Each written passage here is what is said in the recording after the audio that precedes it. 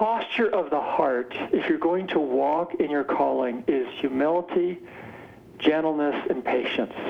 But there's something very powerful about humility, both in a proper understanding of who you are and who God is, right? There is a God, and you aren't him. Hey, welcome to the Kindling Fire. My name is Troy Mangum. St. Ignatius said, "The glory of God is man fully alive." Jesus said, "It is to my Father's glory that you bear much fruit." This podcast is here to bring God glory through you becoming fully alive and you bearing much fruit or having powerful results in your life. I believe you can use your unique gifts and talents to change the world. If you listen to this show and read our blogs, you will be inspired to take your own journey of faith to become a man or woman who is fully alive, making an impact in the world around you. I interview people that I think are awesome that are doing that today to inspire and to challenge you. You can do the same. Let's get rolling. So I'm going to turn to a page in your book. It's Your Call, and I'm going to read a quick paragraph, and I got a question for you. Yep. And it reads, you see your calling or glory is in you. It's not something you go get, like a degree or a position or a title. It's already written in your life, though it can and must be developed. Your glory compels you to do something in every situation, a compulsion that you can choose to go with, hold back from, or ignore. It is what your heart almost always sees, knows, notices, wants to do, or is burdened by. Your glory is written on your heart, and you must go there to discover and understand it. And the question I have is, when you say it is written on your heart, you must go there to discover and understand it, what do you mean by going there? Okay. So in Philippians 2:13, Paul says, "For it is God who is producing in you both the desire and the ability to do what pleases him." So what he's saying is, this life that God wants us to live, his will for our life, however you want to say that, it is written in our heart in the form of our desires. You see, the really good news is that what we were created to do is what we most want to do. That's the really good news. So many people think, well, God's will, for me to live out God's will, I must sacrifice who I am. Therefore, I must do what I do not want to do. Right. Well, the truth is that Scripture says, no, actually God has put in your heart the desire to do what he wants you to do. Now, there will be sacrifices along the way, but you were created to do something, and that's what you most want to do. So we have to go to the area of desire to understand what it is that God has created me to do, my calling, this life he wants me to live. To go to desire, we have to go to our heart. And our heart being not just our feelings, it is the truth about who we are. That's why God says, I've come to change your heart. I need you to forgive from your heart. I dwell in your heart. I speak to your heart. And it goes on and on. It is the core of who we are, and we have to go to that. And that's where desires reside as well. Most of us, men and women, and particularly men, do not go to the level of the heart, where they live with who they really are, what's really going on, their struggles, their joys, their heartbreaks, their wounding, their dreams. That's the level of the heart. And most people will not go there because that realm not only has, desire, joy, dream, fulfillment there, but it also has sorrow, disappointment, heartbreak. And for most men, we don't want that second side, so therefore we don't go there at all. Right. And that's the tough thing about the heart. It's all or nothing. You really can't pick or choose with the heart, with who we truly are. It's everything. So we have to go to that level if we're going to discover what God has written on our heart. The other thing about this is that the territory of desire is like a field with landmines. Yeah. You have to walk it carefully, because not every desire is good. We know that. There are desires of the flesh, and Paul says, now don't go there. That will not turn out well if you live out the desires of the flesh. There are certain desires that are created through wounding. There are desires that are created that the enemy brings. But there are the true desires that God has implanted in our heart. And so we have to know how to walk that terrain well. That takes cunning. That takes spiritual discipline. Takes wisdom. But we have to go there. You can't avoid the heart and start to understand, who it is we are. And let me throw out one more thing, and I'll let you keep asking in that area. Yeah. And that is that I define it as our greatest compelling, because that desire, we are all people of desire. We are. We live from our desires, whether we know it or not. And that's why Paul warns about the desires of the flesh, because if we entertain it, if we give it a place in our life, we'll live from it. And I've got plenty of stories of living from desires of my flesh and regretting it, know. Right. Well, we do live from our desires. We have to go there. We have to discover this. And when we discover this desire that God has put in our life, it becomes a thing we must do. And all of us feel that we have something we must do. We can't define it. Yeah. And what happens is when we can't define it, we can't find clarity, we do everything we can to mute that voice, to dull the compelling. And so we go to other things to try to dull it, or we, other types of work and pursuits, or, we can go to things like alcohol, drugs, sex, whatever it is, to try to find another desire to overlay over that one to make it be quiet. Because that one doesn't go away. God's compelling doesn't go away in anybody's life. So there is a process that I've heard through your teachings that talks about God awakening this, God deepening this, and then God fulfilling it. Can you just quickly comment on that process? Yeah, I'm glad you brought that up. So God has to awaken the desires that he has put into our heart, because the enemy is constantly trying to dull, put to sleep, mute, or shame those desires. Distract, absolutely. And so God will bring in different things to awaken our desire. Like, for instance, the story I told you earlier of going down the hallway feeling, in a sense, kind of numbed, kind of asleep, until this guy tells me this clarity he's getting over his life from some of the questions I gave him. That awakened my heart. Yeah. And God was saying, okay, now wake it up. I want you to see what's really true about you right now. Yeah. And he may awaken our heart. Well, he does it so commonly through movies. We've always been a story culture as a human race, but now very much our Western culture is movies. And so he will bring, and he does this in my life all the time, and I know he's done it in yours, he'll bring a movie into our life, and we will come to tears, or we will come to a point of passion. And that's God saying, okay, now I'm awakening your heart. I've touched something in you that I need to come to an awareness of in your life.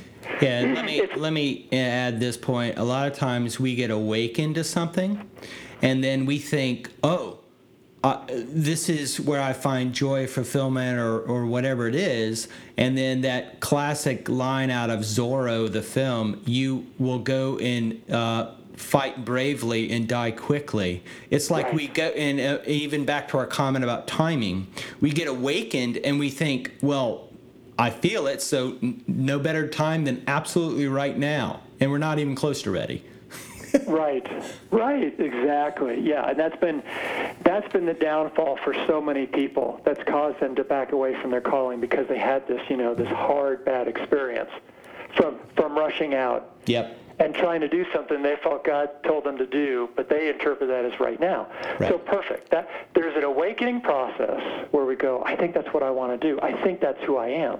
I think that's the thing that God has given me, that powerful thing, that strong thing. But there is a waking process, but there has to be a deepening, as you're saying, where God says, okay, I've awakened your heart, but you don't know enough. You don't understand what this is about yet, or you are not able to carry this yet. So hold on.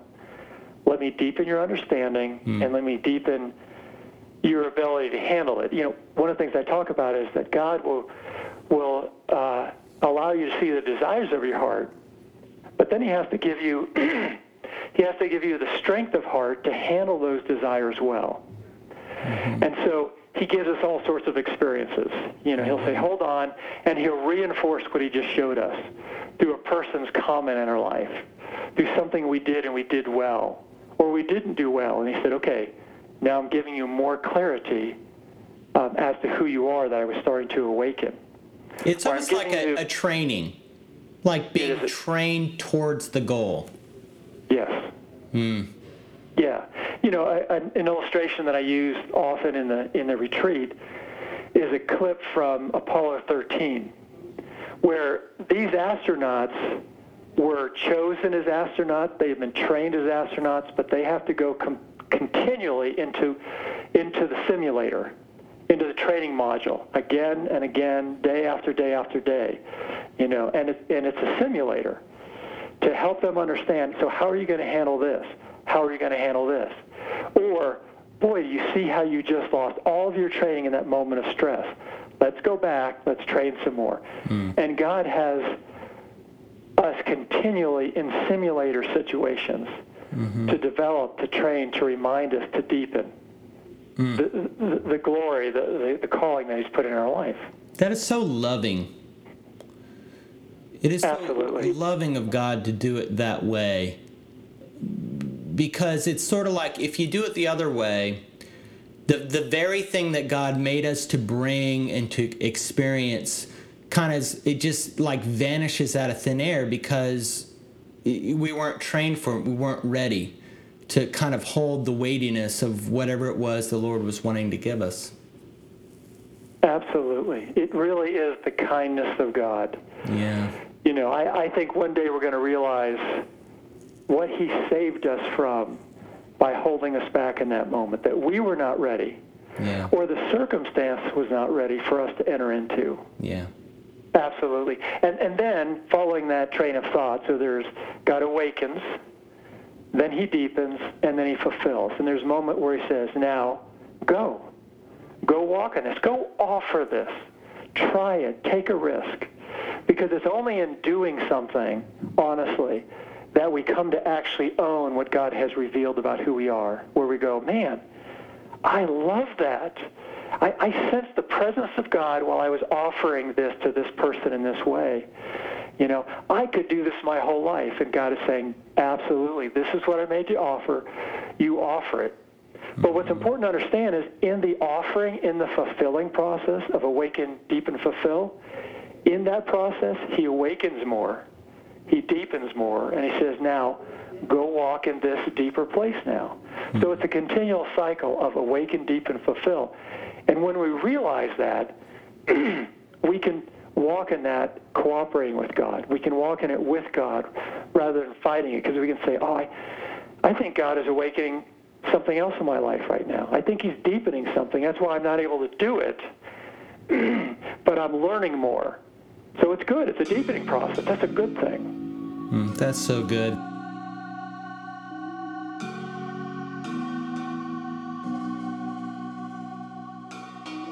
I have seen a tendency to where this quest, I'll call it, can become a bit of a self-absorbed obsession. You are very seasoned in this. How would you help people navigate so they don't get stuck in the process? Yeah. Well, right.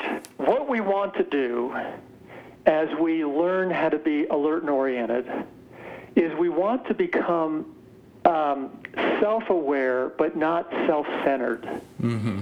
There's a huge difference between those two things. Because being self-aware of, first of all, of my humanity and my walk with God, I'm just aware of God's patience in my life. I'm aware of his gentleness in my life. I'm aware of his calling me out of things and calling me into things.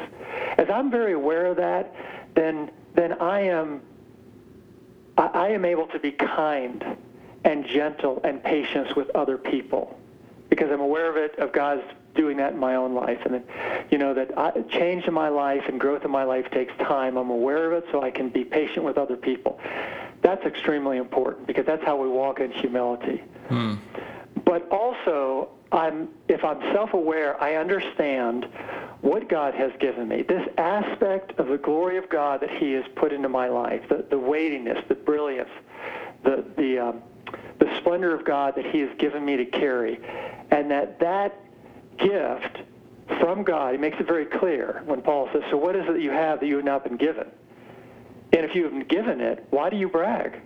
Right? There's nothing to brag about the glory of God that he's given us, this weighty thing. And we have to realize it is a gift to other people. It is both a gift to us and a gift to others. If that gift stays in us only, that gift goes sour. It goes bad. But it's to give to other people. And so what I've seen happen is that as we come to an understanding that God really has given us something amazing, right? Our life is not simply one of, living in our depravity and trying to believe God's tolerance and forgiveness of our depravity, but rather he has forgiven us. He's given us something glorious, weighty, a calling that we are to bring to this world that's needed. In that, first of all, most people, that is a revelation to them. Yeah. And they're fascinated. And that's a depth they have never seen in Christianity before. Yeah. And they can think, that's it. That's the depth. I'm just staying right there. And they forget that, no, this is actually a transition point to something even more and deeper, and that is to you offering it to others. Yeah, so good. And so we have to live there. We can't live in the self-centeredness of who am I, what do I have to offer, this is so cool to be able to talk about this. That's a waypoint. That's a transition point. Yeah. That's a great way to frame it, because I do see people kind of get stuck in that mode, and it just kind of turns in on itself, whereas the Lord, like you said, it's all about the glory that he wants to express through that person's life to another, not that they just kind of, circle around the drain, if you will. Right. I think that's a great metaphor. Honestly, it's thinking about a drain or a toilet, it just circles and circles and circles, and when it's done, it's going to go one direction. We have to spin out of this, right, yes, into the lives of other people. That's right. So, and I'll tell you, there's real, greater discovery. So further awakening and deepening and fulfillment only happens as we offer. Yeah. Amen. So last question I want to cover with you is, what have you learned along the way about the role of setbacks, disappointments, detours, or even hurts as a means of God kind of shaping us to help us fulfill our deepest calling? Because sometimes I believe people from self-discovery to fulfillment can get kind of sideswiped in life through circumstances, relationships, and it just unravels them, and it's like, I didn't, they get really surprised by it. And then you've walked a lot of years and you've seen a lot of things. So what kind of guidance can you provide people that are seeking this path? Yeah. That is again another profound point in our journey with God and into our calling and offering it. So one of the things that Paul said was, he said, I urge you to walk in a way worthy of your calling, that you would walk in all humility, gentleness, and patience, forbearing with one another in love. So Paul is saying that the posture of the heart, if you're going to walk in your calling, is humility, gentleness, and patience. that there's something very powerful about humility, both in a proper understanding of who you are and who God is, right? There is a God, and you aren't him. God will remind us of that, as we start thinking we are more than we are. There is this idea of humility, both of understanding who we are, but the true definition of humility is also owning your true life, not exaggerating it nor denying it, but owning your own life. The power of gentleness, right? That we are actually gentle with people. Because if we are harsh and we are demanding and we are tyrannical, people will not receive what God has given us to give to them. Because they don't even want to be with us. Yeah, amen. And with a lack of patience, the same thing. They will push away from us very quickly, feeling our demand on their life, so we can no longer then offer to other people. Now, one of the greatest ways, I believe, and I see in Scripture, of learning humility, gentleness, and patience is through the hardships we go through. Oswald Chambers said that sorrow burns up a great deal of shallowness in a man. And you can always tell a man who has gone through the fires of sorrow by the way that he receives you. That there is something about hardship that breaks us, that pride, that arrogance, that self-confidence that's not healthy. And we go through those, and those things start to break. It burns up shallowness in our life. We absolutely need it, that there's a God confidence versus a pure self-confidence that we have. The other thing is that, we find, and speaking of the title, The Noble Heart, at the end of that parable that Jesus gives about the seed and the sower, he says, but the man with the good and noble heart who hears the word, who retains it, and through perseverance produces a crop 30, 60, and 100-fold. That his emphasis is perseverance, and you persevere through trials. You don't persevere through easy things, joyful things. You persevere through hard things again and again and again. So perseverance is absolutely key, which is through hardship. The other side to this, let me just say one more thing with that, and that is this. We have to have strength in our heart, and we have to have compassion. We have to carry both things, and compassion comes through hardship. It's only the hardships that I've gone through that I can understand the sorrows that other people go through. The other side to hardship is this, that often what we have gone through and God has brought us through, he will say, now you go back into that specific area and you rescue people. Because you know what that terrain is like, right? You know what that's like, so you can reach back into their life and say, I've been there, I know exactly what it's like for you. I want to walk you out of that. And so sometimes he will speak to us very specifically about our calling through our hardships. To say, I'll go through things, and I sense God say to me, now don't forget this.